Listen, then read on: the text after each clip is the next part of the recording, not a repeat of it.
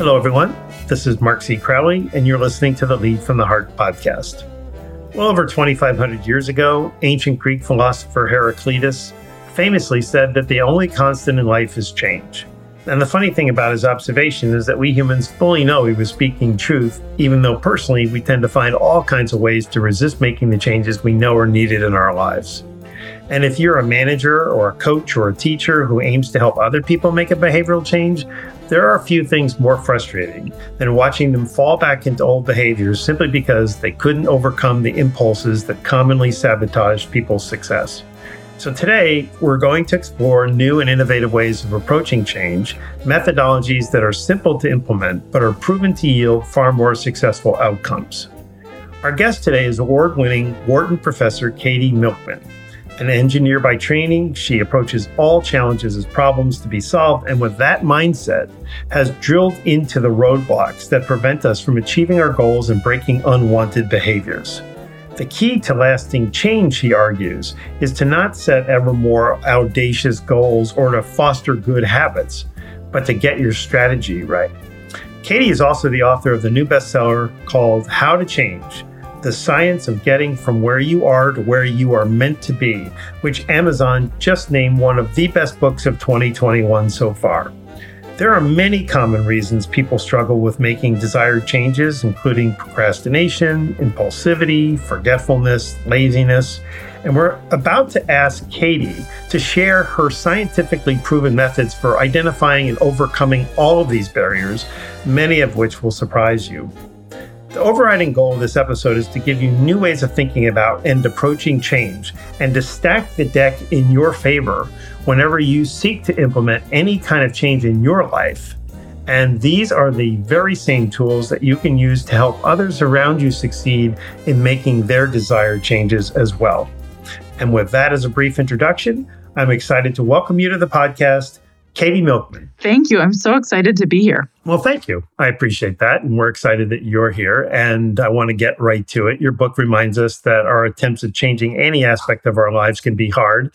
I think everyone would nod to that. And we must treat change as a chronic challenge rather than a temporary one, which is a disappointment. So at the end of your book, you pin this down by saying, and I'll quote you, you say, study after study has shown that achieving transformative behavior change is more like treating a chronic disease than curing a rash. You can't slap on a little ointment and expect it to clear up forever. The internal obstacles that stand in the way of change, temptation, forgetfulness, underconfidence, and laziness are symptoms of a chronic disease. They won't go away once you've started treating them. They're human nature and require constant vigilance. So it's a little bit disconcerting because I think sometimes we think, I'm just going to make this change and it's going to happen. But it doesn't necessarily happen that way. And this constant vigilance is basically saying, if you want to make a change, you're going to have to commit to it lifetime. So I want to understand just from the very beginning how you concluded this, how you arrived at this, and what have you learned? Yeah. And first of all, I hear you when you say you found this disheartening. I just want to push back on that for a moment and say, I actually don't think it should be disheartening. I think a lot of the tools that we have aren't so hard to keep using, and that the mistake and what I find disheartening is when we see journalists or sort of gurus who haven't done careful, rigorous scientific research saying, here's my quick fix, and offering it up. And then we see that doesn't work. And so what I actually am very encouraged by the fact that if we stop looking at change as a quick fix, I think we're going to see much better results by and large. Okay, so I just wanted to set aside the pessimism for a second and then I'll answer your question, which is, how did I reach this conclusion? There's a lot of research behind this, but I'll point to one study in particular that helped me come to this conclusion. And that was a study that I did with a large team of other scientists and co-led with Angela Duckworth, where we partnered with 24-hour fitness gyms. And we were trying to understand whether we could build a digital program that would last for a month and help people create truly enduring change in their lives. And we were bright-eyed and bushy-tailed about the idea that we could develop something that would create lasting change. And we partnered with dozens of scientists around the world to develop different tools. We tested 53 different programs, all with different insights baked into them about how we might be able to create lasting exercise habits. And we tested everything from incentivizing exercise in different ways to trying to change people's mindsets, to conveying social norms, meaning what is everyone else doing.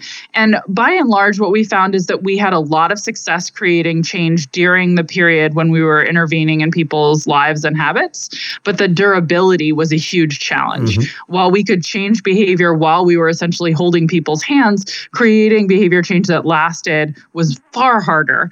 And when we sort of looked up and looked around at the literature and looked at programs that are focused on helping people change their diets or their energy use behaviors, or really any behavior change programming, we saw really consistent patterns that behavioral science was generating a lot of benefits, a lot of lift during the period when people were using the tools. But after those timeframes ended, there was a lot of relapse. And what I came to realize through a conversation with a fabulous doctor who does a lot of research on behavior change named Kevin Volpe, who's a professor at the University of Pennsylvania with me, is that when doctors are treating patients, they recognize that some challenges are chronic and they treat those as chronic and have a lot of success. And what he said to me is, I don't understand why behavioral scientists have been thinking about enduring behavior change as a temporary fix kind of problem and not chronic, the way we treat so many diseases, right? A diabetic comes in, they are struggling, their body isn't producing what's needed. We don't put them on insulin for a month and expect them to be cured. We think about it as a program of treatment they'll need for the rest of their lives. And I think we should be treating enduring change the same way. And what I realized is that that fits the data beautifully. That's really what we see, is that these features of human nature that make change hard, that we crave instant gratification, we take the path of least resistance, that we're forgetful, they aren't sort of one and done kinds of challenges. We need to find tools that people can leverage throughout their lives that can make it more fun, for instance, to achieve their goals, so that their impulses are aligned with what's good for them in the long run, that we can find ways to combat forgetting permanently. And once we do those kinds of things, that's when we're likely to see transformative, lasting change. So anyway, I think it shouldn't be something that makes you feel dismayed. I think it's useful and helpful and positive that once we have this insight about ourselves, we really can create enduring change instead of hitting a wall, which is what so often happens when we look for the quick fix. Okay. So truth be told, this was a setup question. And I mean, I'm just sitting here listening to you and going, wow, like she handled this so brilliantly. First, by using the word disheartening. This is the Lead from the Heart podcast. So disheartening is an experience that I think people can understand and relate to. But the truth is that what resonated about your book and why I was so interested in having you on is because you made it emphatically clear that if you want change, this example that you gave about you don't treat a patient for a month with insulin and then take them off and think the diabetes is gone. I mean, that's sort of a crazy expectation. And yet, if we want to go to the gym, we think that we can just change our behavior instantaneously. So the idea that it cannot be a quick fix and that once you commit to making change, it has to be a long-term commitment to do the behaviors that are going to get you where you want to, I think is like sanity. And so you actually pointed out at the beginning the idea that there are many books that say, oh, you can lose 30 pounds in 1 week, or, something exaggerated that's basically unachievable and gets people's hopes up.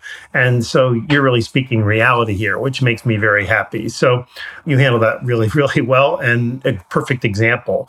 You list out 4 human frailties that often interfere with our ability to lose weight, get to the gym. We're talking about read more often, etc. And these are temptation, forgetfulness, underconfidence, and laziness.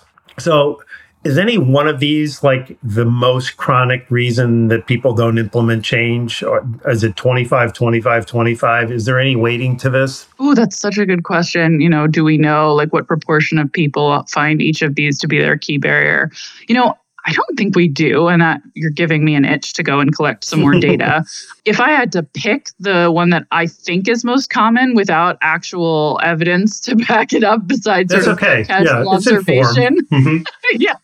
I would probably pick temptation or impulsivity, the fact that we tend to be present biased, to use economics terminology, which means basically when we evaluate a decision and we're trying to make a choice in the heat of the moment, we tend to dramatically overweight how much gratification we'll get from our choice immediately and underweight the value we'll get in the long run. And this is why, when you are choosing a lunch, a meal at a restaurant, even though you're committed to being healthy, the pizza calls to you more than the salad, and you might make a choice that you later regret. It's why we exercise too little. Probably for many of us, it's a key part of that, and undersave for retirement and so on, is that instant gratification looms so large. So if I had to pick one, I'd probably go with that barrier. But I think they all play a large role, and often it's not just one. It's often, I think, part of why change is hard is that there's a number of forces that are working against us. And often we need a suite of tactics rather than a single tactic to help us get where we want to be. So what are some of the antidotes then? How do I stay true to a commitment to get to the gym regularly? Or in that moment, I'm not going to have the pizza, I'm going to have the salad. How have you learned to maneuver through those present moment dilemmas? Yeah, I think I actually devote 2 chapters in my book to this topic because it's so important, I think. And there's sort of 2 different approaches you can take. I call them the carrot and the stick. And the carrot is find a way to make whatever it is that feels like a chore in the heat of the moment into a pleasure. And I call this sort of the Mary Poppins approach, right? Because we've all heard the song, "A spoonful of sugar makes the medicine go down." And we understand that technique for kids, right? If a kid finds something not instantly gratifying, they're not going to do it. So we turn things into games that need to be executed when it comes to kids. But we don't, unfortunately, have the same intuition about ourselves. And there's really fascinating research by Ayelet Fishbach of the University of Chicago and Caitlin Woolley of Cornell University that I think puts this in stark relief, where what they show is that asking people, what's the most common approach you're going to take if you have a big new goal?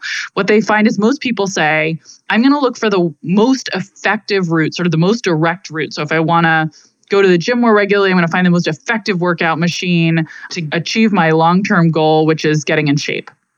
And a small fraction of people say that they'll look for the most fun way to pursue their long-term goal. So if it's getting in shape, they'd look to a fun activity at the gym, like Zumba classes with a friend. What they found, though, in their research is if they randomly assign people different guidance on how to pursue goals. So some people are told, do it in the most effective way possible. Other people are told, do it in the most fun way possible. They actually see better outcomes for the people encouraged to pursue their goals in a way that's fun, because people persist when they're enjoying what they're doing. And they have this misconception that they'll be able to, push through, follow the Nike adage, just do it. And that's actually much harder than we appreciate. So we have this misconception. And when we look for ways to make it more fun to do what's good for us in the long run, that is how we end up achieving better outcomes. So one specific tactic, besides just sort of looking for a more fun way to pursue your goals, that I have studied in this context, I would say, is what I call temptation bundling. So this is a tactic I started using myself and then eventually studied. And I started using it myself when I was a graduate student. And I was finding it really hard at the end of a long day of classes to motivate myself to go to the gym. And I was simultaneously tempted to put off my work and indulge in entertainment, binge watch Netflix, curl up on the couch with a juicy novel, you name it. And I realized that I could solve both of my problems at once by only allowing myself to indulge in the entertainment I craved while I was exercising. So I created this rule, I call it temptation bundling. I would suddenly now find myself craving trips to the gym at the end of a long day because all I wanted to do was find out what happened next in my latest. I did it with audiobooks. Some people do it with TV shows, but I wanted to find out what happened next in my latest audio novel, right? I would listen to Harry Potter, James Patterson novels, find out what happened to Alex Cross's character.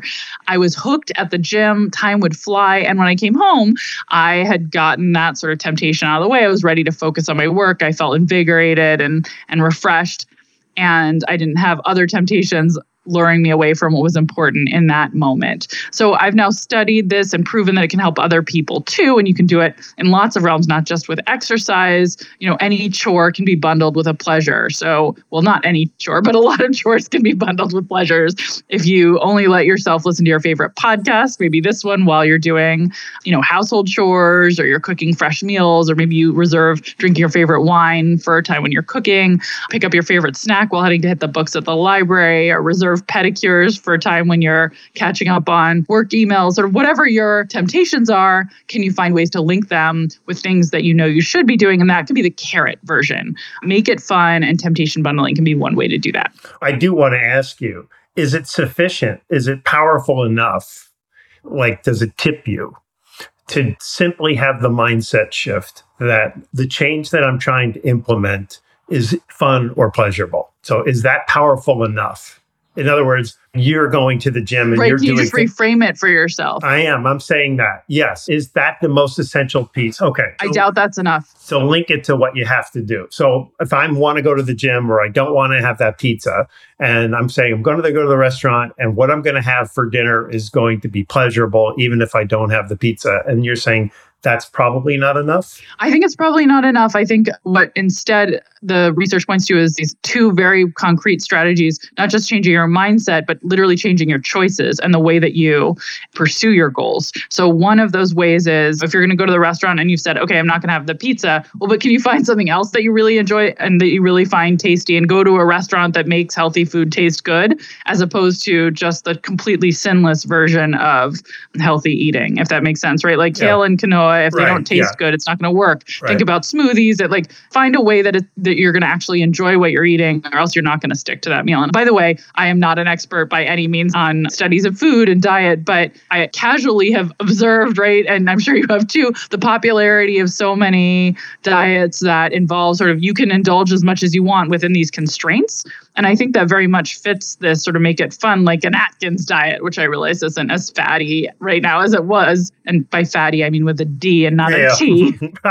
So it does allow you to eat things that are fun and tasty, right? It's just, you can have all the bacon and eggs you want. It's just that you're cutting out some other things.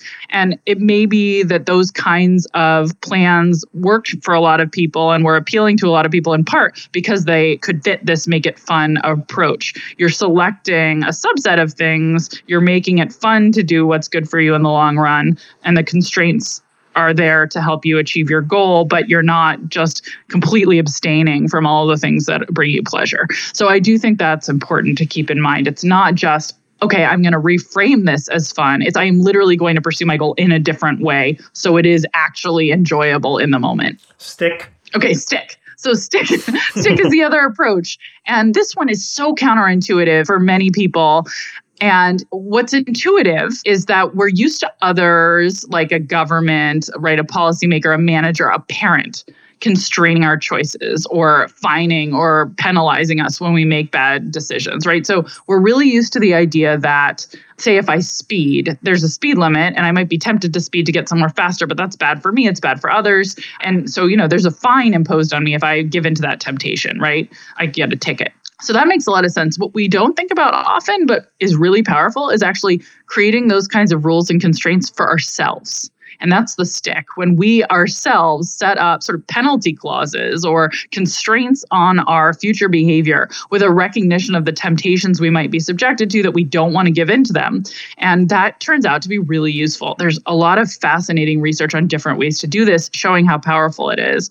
And I'll just point to one really simple way we can do this, which is with what's called a cash commitment device. And it looks a lot like a speeding ticket. Like you set up a fine for yourself. You'll have to pay if you don't achieve a goal that you want to achieve. So there's websites where you can do this, like stick.com and Beeminder. You can put money on the line that you will have to forfeit if you don't achieve some goal, like say I'm going to stick with going to the gym a certain number of days in the coming week, or getting on an app where you're going to learn a new language, or being on time for all the meetings that you have. Whatever change you're trying to make, you can define what the parameters are, what the goal is. You declare a referee to the site, and you put money on the line that you'll forfeit if you fail to achieve that goal. And you can even choose to send it to a charity you hate rather than a charity you like to make it really painful. So there's no silver lining. They have charities you can donate to on either side of contentious issues, right? Like a gun control charity or the NRA, and you can pick what will hurt most. And then that money goes away if you don't achieve your goal. And it turns out this kind of commitment contract can be really effective, right? It increases the price of your vice.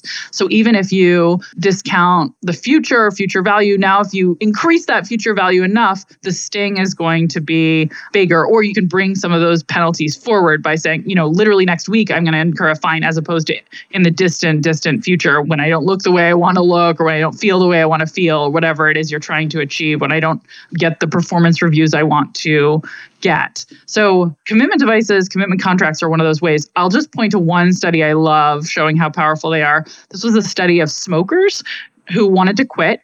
And some were randomly assigned to sort of a traditional, here's all the tools we can offer you to quit smoking type of quit smoking cessation program. And another group was randomly assigned to a commitment program. So they got all the regular tools, and they could put money into an account that they would have to forfeit all the money in 6 months later if they failed to pass a nicotine or cotinine urine test.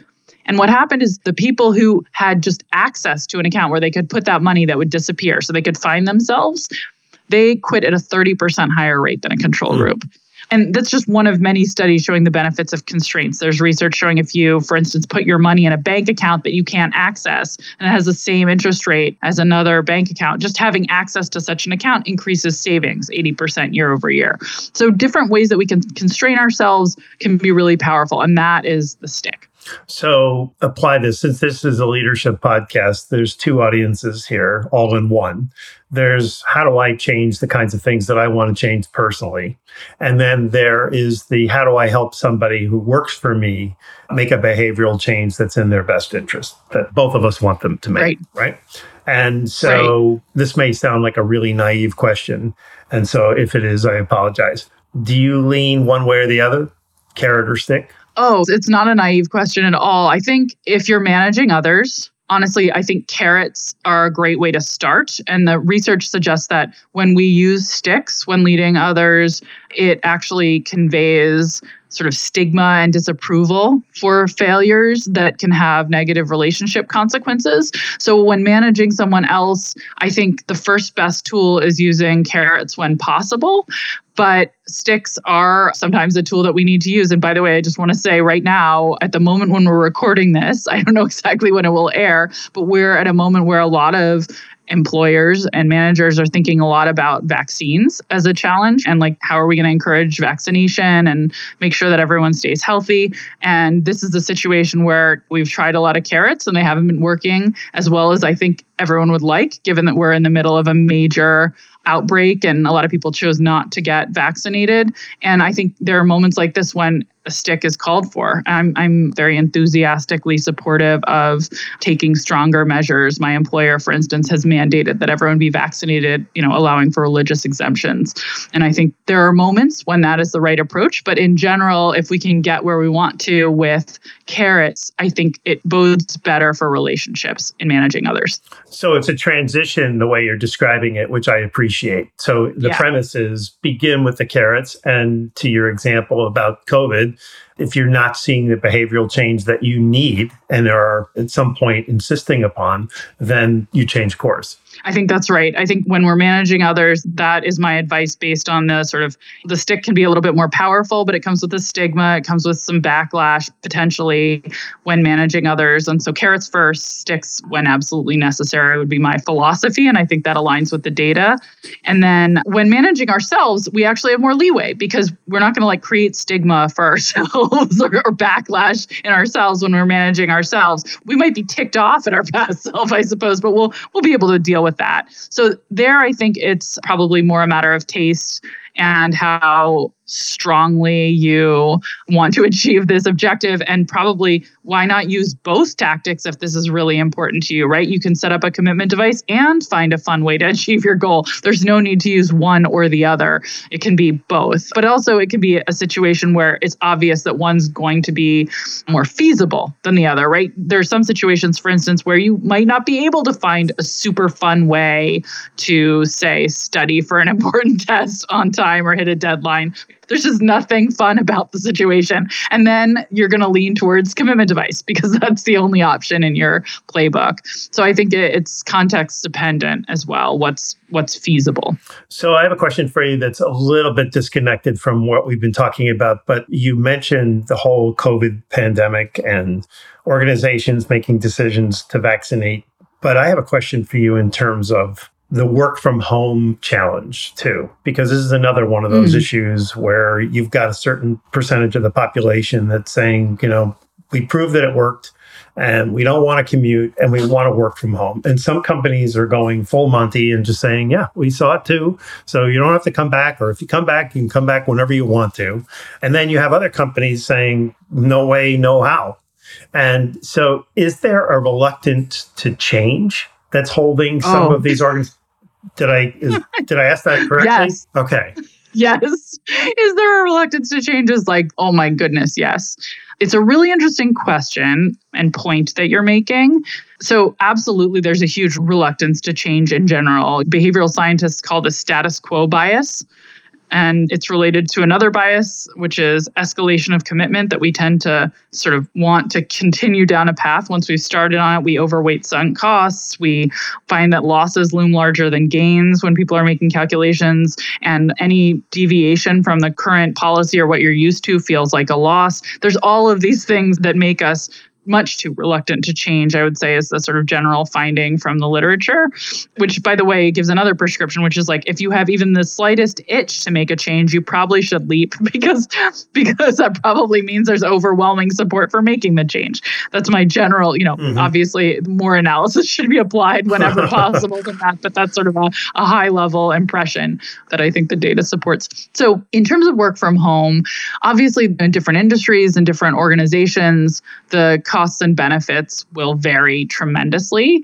I think one of the most interesting things we're seeing, though, is that even within an industry where there's multiple companies doing very similar work, you're seeing these differences in the way they're landing. One consulting firm saying we're going to go completely remote, the other saying we're completely coming back. Right. And you can see they're really similar jobs, really similar organizations, and how did they end up in these very different places? I think the implications are going to be fascinating for the labor market, and this is not my focus my area of expertise. Keep going. You're going to see sorting of the kinds of employees by the kinds of firms. We may see more differentiation, not only in the way that people work, but in the kinds of services that are provided by companies that currently look like absolute substitutes, because this is going to have big culture implications and implications for the way work gets done.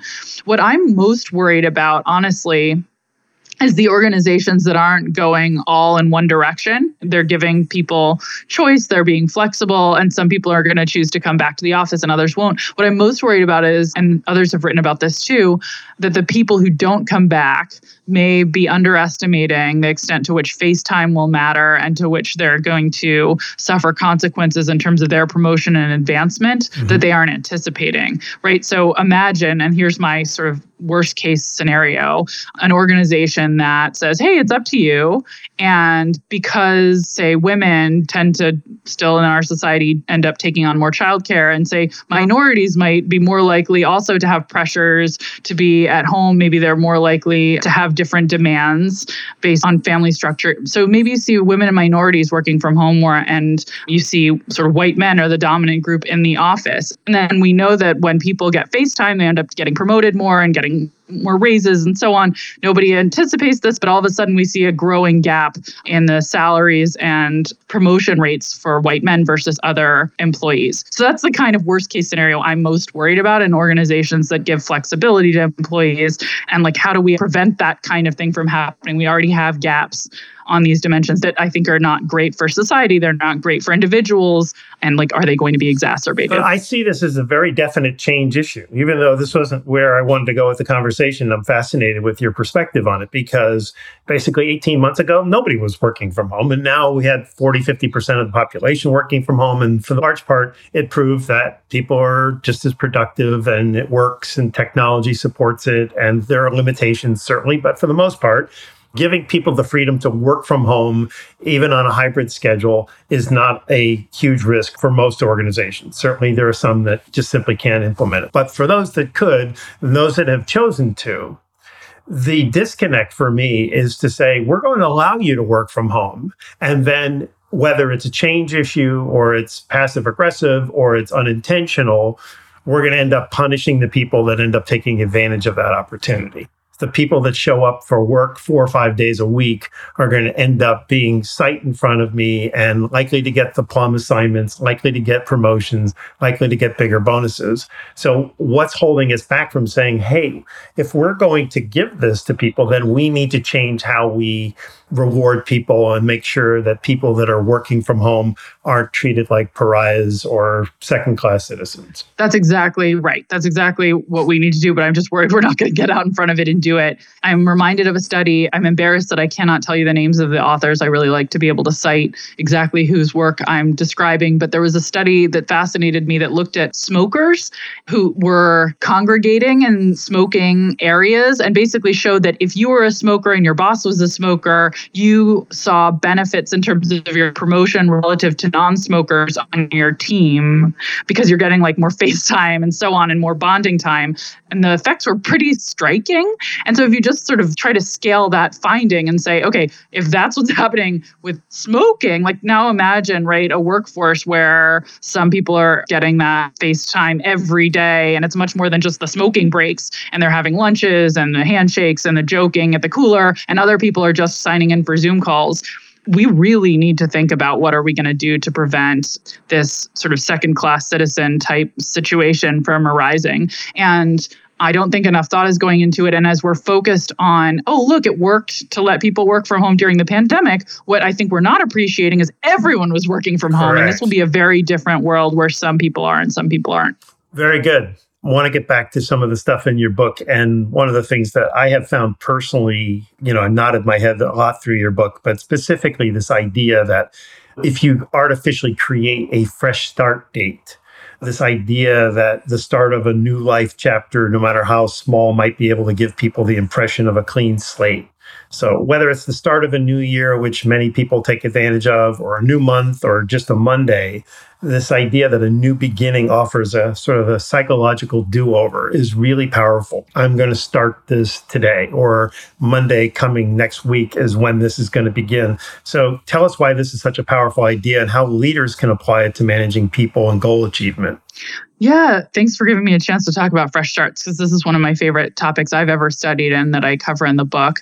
The work really was generated by a visit to Google to talk with a bunch of leaders there about how they could get more employees engaged with programming they were offering to help those employees develop new skills or take advantage of wellness programs and so on, save more for retirement. And I got this question, which was, okay, we're convinced that behavioral science has lots of tools we can offer our employees that will help them make change, but is there some ideal moment to encourage change when people will be particularly open to it, particularly interested in taking the leap? And it sent me on this sort of adventure with two collaborators, Heng-Chen Dai, who was my student at the time and is now a professor at UCLA's Anderson School, and Jason Reese, the CEO of Behavioralize and a Wharton Senior Fellow. We started talking about moments when people are more open to change and sort of what we'd observed and started collecting data. And we found that, as you described, there are these moments, in fact, when we feel like life has given us a chapter break, when we're turning the page on a new era. And those moments include, as you said, the start of a new year, the start of a new week, the start of a new month, the celebration of holidays that we associate with fresh starts. So think more Labor Day and less Valentine's Day. Birthdays also give us the sense that we're turning the page and we're opening a new chapter. And the way that we think about time, what happens is we say, okay, I feel like it's a new chapter in my life. I'm at a new beginning. Last year or last week or the last year of my life, that was the old me. And whatever I failed to achieve then, I can sort of set that aside and say that's the past. this is the future, and the future is a clean slate, and we're more optimistic about our capabilities because we can say, yeah, the old me, last year's me failed to quit smoking, but the new me can do it. What we found in our work is people are more likely to visit the gym after these fresh start dates. They're more likely to set goals about everything from their finances to their education to their health at fresh start moments. They're also more likely to search for the term diet on Google. And when we offer people an opportunity to capitalize on change or to make a change, like, do you want to start saving for retirement and start putting a portion of every paycheck into a 401k? Or do you want to start getting reminders about a goal that you told us you haven't achieved yet, but you want to achieve? If we simply relabel an identical date on the calendar and just sort of call to people's attention that it is associated with a fresh start, like we add the label first day of spring to March 20th instead of, say, third Thursday in March, or we call out 3 months in the future is when they'll be celebrating a birthday rather than just saying 3 months in the future. If we do that, people are more attracted to opportunities to change at those moments that have been labeled as fresh starts. So taken together, all of this suggests we can do more to call out fresh starts on the calendar in people's lives and highlight opportunities to make change at those moments.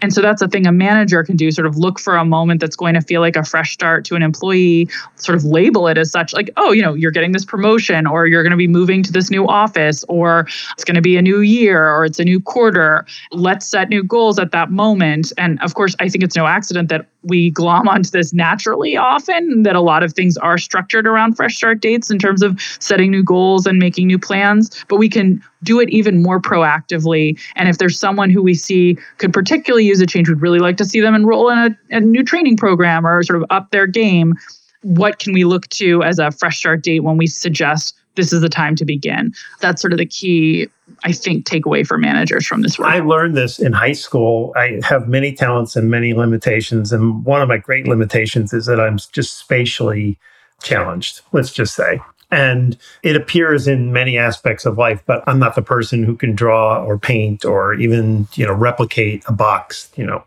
show me what this would look like in a mirror is a hopeless cause for me. And so when I was taking geometry in high school, it was just a hopeless cause because I couldn't see what other people were really seeing. And so my high school teacher said to me one day, he goes, you're failing. And I said, yeah, I know I'm failing. This is really challenging for me. And he goes, how about we have a fresh start?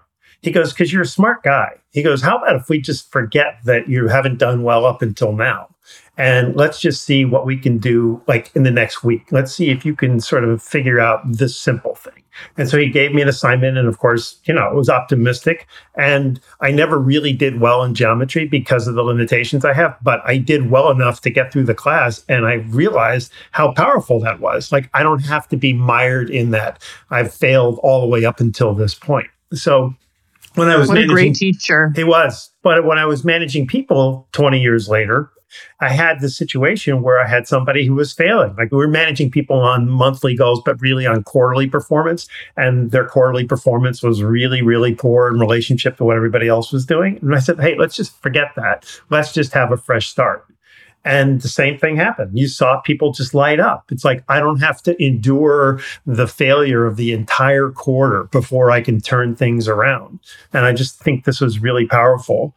Let's talk about New Year's resolutions. And I know you want to applaud the 20% of people that succeed, so you can speak about that. But why do 80% of people fail with their New Year's resolutions? Yeah, since you gave me the leeway to start with that, I will say New Year's resolutions, classic fresh start. I think it's great that many more people go up to bat and give it a try to achieve change or achieve a goal because they maybe have this added impetus due to the new year. And so I think it's great that we're trying more around fresh starts, because if you don't try, you're not going to get anywhere with change. On the other hand, the dismal statistics are that most of us fail when we try to change. This is true, by the way, not just of New Year's resolutions, but of any attempt at change. And we sort of started on that note, right? Change is hard. That's the reality. There aren't quick fixes. It's tough. There's often setbacks. It's just part of any change journey. And the reason the change is hard is that so many different features of human nature are working against us. And now I'm not even talking about external barriers, right? Of course, we can get into income inequality and all of the things that are structured structurally problematic, but just internally, we are designed to resist change. We've talked about status quo bias. We look for the path of least resistance. We're impulsive. We're forgetful. All of these features of human nature make change really challenging. And so fresh starts are, I think, fantastic because they get us going. And one of the barriers to change is status quo bias and never wanting to even start in the first place. But then we need a lot more than simply a little motivation at the beginning to persist. And that's why I wrote a whole book. Actually, I've done this work on fresh starts. I'm really proud of it. I think it's really exciting work. And a number of people said, you're going to write a book about fresh starts, right? And I was like, no, because that doesn't get us anywhere. Yeah. It just gets us off the launch pad, but then we fall down. That's the reason I wrote a book that has a chapter on fresh starts, but then chapters on so many other topics that once we understand all of these other tactics that can help us achieve more, if we can combine those with that fresh start motivation, I think then we can see really enduring change. Another feature of human nature, to use your language, is that most of us tend to be overconfident about how easy it's going to be self-disciplined. So it's not just like, oh, on Monday, I'm going to start losing weight. And we think it's all going to be, simple, easy peasy. And it's why you say in your book that we buy expensive gym memberships and don't go and register for online classes we're never going to take. And we think, to use your language again, the future me is going to be able to make good choices, but too often the present me succumbs to temptation. So tell us why. Well, this is really all back to present bias, right? So that we have this optimism. For some reason, we know, or we should know, that this comes up and bites us regularly, but we're so optimistic, and it's related to fresh starts, I think, right? We have developed, maybe you'd call it a psychological immune system, to use Dan Gilbert's words, who's a psychologist at Harvard who studies some of our misconceptions about what will make us happy and about forecasting the future. So that psychological immune system is probably the reason that we tend to be overconfident and over-optimistic. It feels better to believe in ourselves than to think we're going to fall on our faces. And it allows us to stand up again after failure. So there's good things about it, but there's bad things about it too, because this overconfidence can lead us to think we don't need tools and tactics. Maybe we think I can do it without a commitment device or without making a plan, I'll just push through. Like you said at exactly, the beginning. Right. Exactly. All that optimism, it has functions that are obvious, but it also can lead us not to be as realistic as we should be about what's going to be challenging and our need to come up with strategies that are going to help us overcome temptation. You tell the story of MIT professor Dan Ariely, who in teaching some of the smartest students of the world was shocked to see how many of them procrastinated on class assignments. And so as an experiment, he gave one of his classes two options. Students can turn in all 3 required papers on the last day of the semester, or if they chose, they could select earlier deadlines of their own choosing for each paper and lose points if they missed any of their self-set deadlines. So basically, they're setting themselves up to be punished for not performing to a higher standard that they set. So tell us about this, because I think this is one of the great insights from your book in terms of setting artificial deadlines for yourself in order to achieve goals or even to implement change. Yeah, no, absolutely. And I should also say this is work Dan did with Klaus Wertenbrock of INSEAD. And what they found in a series of studies is that, first of all, some people recognize the value of commitment devices, of setting deadlines artificially that had real penalties associated with them. And that people who took advantage of the opportunity to set deadlines, or actually, sorry, I should back up and say they did this in an even more controlled way. They had another experiment where some people had the opportunity to set deadlines with penalties, others didn't. And yet a third group was just given deadlines with penalties that were equally spaced. What they found is that the group given those deadlines, having them imposed on them sort of very paternalistically, that's the group that actually performed best. But having the opportunity to self-set deadlines with penalties was better in terms of performance, particularly on a final assignment, in fact, where you might procrastinate and put off all of your work. That led to better outcomes than people who had no opportunity to set constraints and just sort of all of their work would pile up until the end of the semester. And about a third of people, if I'm remembering the numbers correctly, would try to sort of evenly set deadlines for themselves. Maybe it was a third to a half. But a lot of people just let the work pile up. And again, that didn't have great outcomes. It's part of why paternalism was actually helpful in this context. So I think these results are really interesting. And they suggest probably more of us should be taking advantage of commitment devices. And there's some new great research that was done by a team out of UCSD, showing that giving people artificial deadlines for important life outcomes, if I'm remembering correctly, this was a medical setting, giving people an artificial deadline, get this test or get this done by this date, significantly improved outcomes. And so I do think when we create those boundaries for ourselves, we can have really good results. Do you use them? Oh, absolutely. And I normally use them in a way where there's a little bit of a penalty and that I sort of declare them publicly to someone I'm working with, like, I will get you this by Friday, even though there's no Friday deadline. And then I work like crazy to do it so that it won't just keep getting put off and put off. I use them all the time. I think that's just wonderful. Let's talk about how expectations shape outcomes. You talk about how your PhD advisor used to say to his students that they ranged from very smart to spectacular. So basically, Lake Wobegon. And this was his way of saying that he had unshakable faith that each student he advised and believed they all had some remarkable talents or many remarkable talents. He's basically saying you're all remarkable. And so this is something that's hard for many people to do, to be able to assume that a whole room of people could be spectacular. And yet this was his approach. So why is telling people that you have great confidence in them so important for managers? Yeah. And by the way, I just want to note that we were just talking about how people tend to be overconfident, and that can be a problem. And I recognize it may feel like a contradiction to now pivot and say, but sometimes they're underconfident. But I do want to point out, it depends. In a lot of parts of our life, we're overconfident, and that's harmful. We think, I don't need these tools. But sometimes we don't even try things because we lack confidence. And so this is part of a key message of my book, is sort of understanding what the barriers are that you're up against and tailoring your solution to those situations. In terms of a group of people and managing them, unquestionably, it's important to convey that you believe in them and that they have abilities. Study after study has shown that when other people tell us we can do something, when we believe we can do it, we are able to achieve more. This is sort of the bedrock research of the placebo effect, which I think everyone probably listening will be familiar with. When we believe that a pill is making us healthier, we actually, even though it's a sugar pill, have better medical outcomes. There's literally physiological benefits.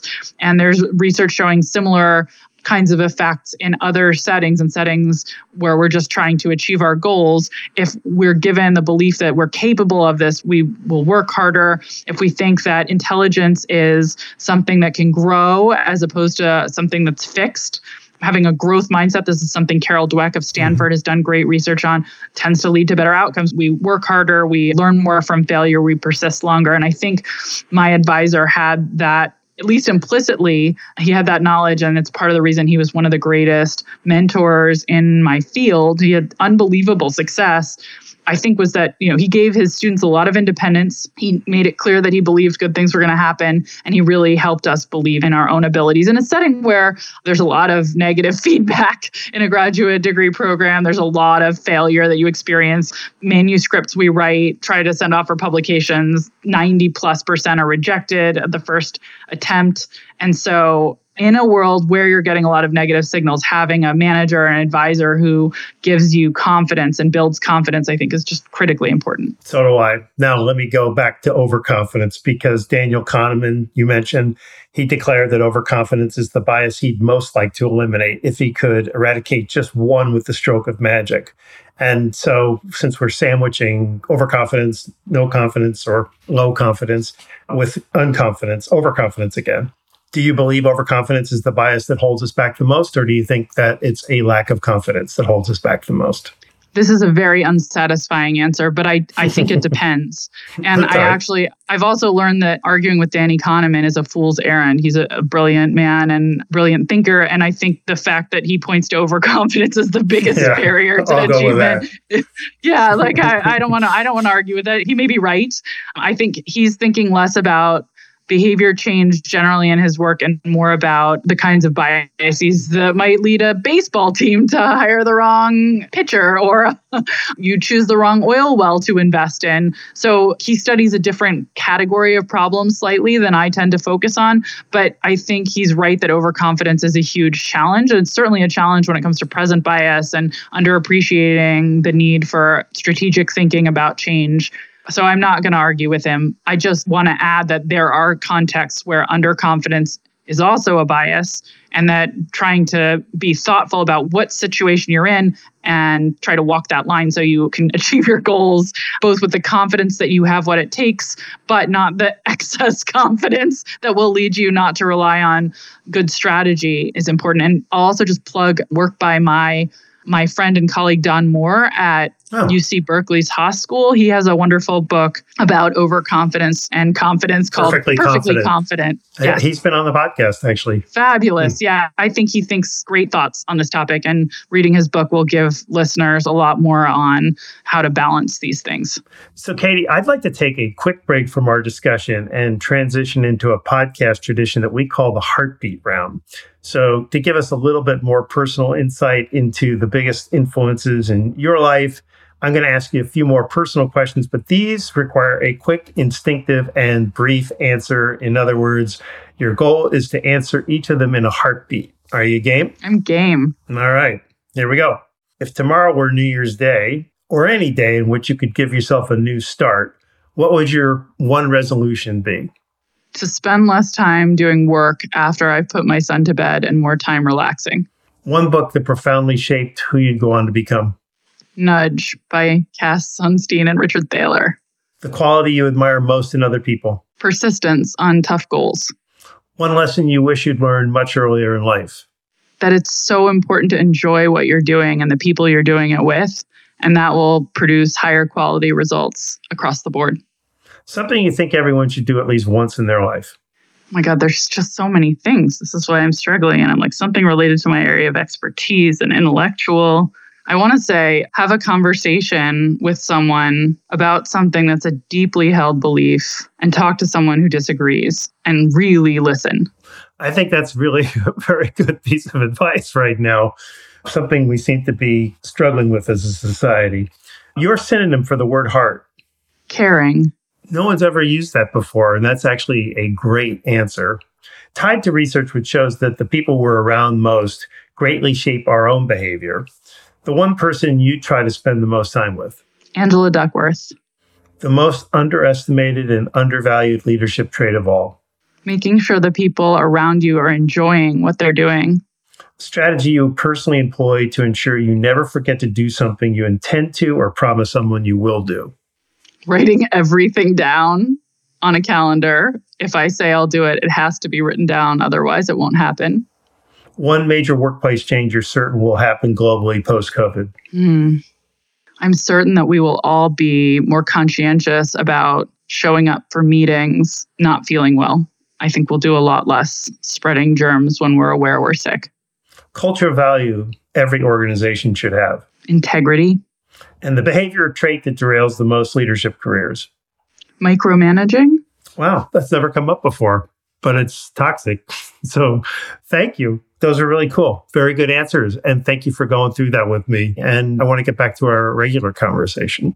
One final question for you is really an opportunity for you to introduce something from your book that we didn't already discuss, or to re-emphasize something that we've discussed that you think would be invaluable information for my leadership audience to know. And I'd really love to send people off just mulling over your final piece of wisdom here. So I'll turn it over to you, Katie. My final piece of wisdom is one of my favorite takeaways from research I've done in the last decade with Lauren Eskris Winkler. She's a brilliant psychologist at the Kellogg School who noticed that too often when we see someone else is struggling to achieve a goal, we sort of put our arm around them and give them our 2 cents of wisdom because we think we can generate great insights off the bat. And she realized that can be really demotivating. And she wondered if we should flip the script. And when we see someone struggling occasionally, maybe another strategy we could consider is asking them how they would coach someone facing similar challenges. She has done a number of experiments showing that actually putting someone in the position of mentor or advice giver helps them achieve more themselves because it conveys, I believe in you, I think you've got what it takes. It causes them to dredge up insights they might not have otherwise dredged up about how to achieve their own goals. And it also makes them feel like they'd be hypocritical if they don't walk the talk. And so I think looking for opportunities to put anyone who's struggling in the position to give advice advice and be a role model is something we rarely think to do, but it can be a really effective tool for coaching others and helping them achieve their potential. I love that. And they will be mulling that over. I know I will be. It stood out as an idea in your book that I've actually seen happen. I've seen people do it. And I don't know that it was even intentionally. It's like, how would you help somebody else achieve this? I've seen people actually do this, and it lights people up and it turns them from being the person who's failing or struggling into sort of the expert, and it changes their state. It changes their mindset. It changes their whole approach to how they're going to fix whatever it is they need to. So that's lovely. Thank you for punctuating that. Thank you so very much for joining us. It's been really, really wonderful. I could talk to you for hours. I wish we had more time, but on behalf of my audience, Katie, thank you so very much. Thank you so much. It's been a pleasure to join you. Thanks for having me. You bet. Take care. All right. Bye-bye. Before I head out, I want to once again thank each of you for helping to introduce us to all the people in your life. It's such a profound honor to know that this podcast now has an audience in 155 countries around the world. And this growth and exposure simply could not have happened without you recommending us to others. And for that, I am so sincerely grateful. And if by chance you're a new listener to the show, we very much welcome you. And I hope you don't mind my ringing the plug bell. My book, Lead from the Heart, has been taught in 9 American universities, and I hope you'll take a look at it. You can easily find it on Amazon or wherever fine books are sold. And besides hosting this podcast, I'm also a professional speaker and consultant who would love to help you in your organization, whether to speak at an event or help you evolve your culture and leadership practices. I would love to hear from you, and you can reach me at my website, markccrowley.com. And as always, I want to thank my wonderful team, including Ken Boynton, Susan DeRoche, Carrie Finney, and the guy who turned straw into gold, my producer and sound engineer, Eric Oz. And as always, I leave you with my constant reminder, when you lead from the heart, your people will follow. This is Mark C. Crowley, thanking you for listening and signing off for now.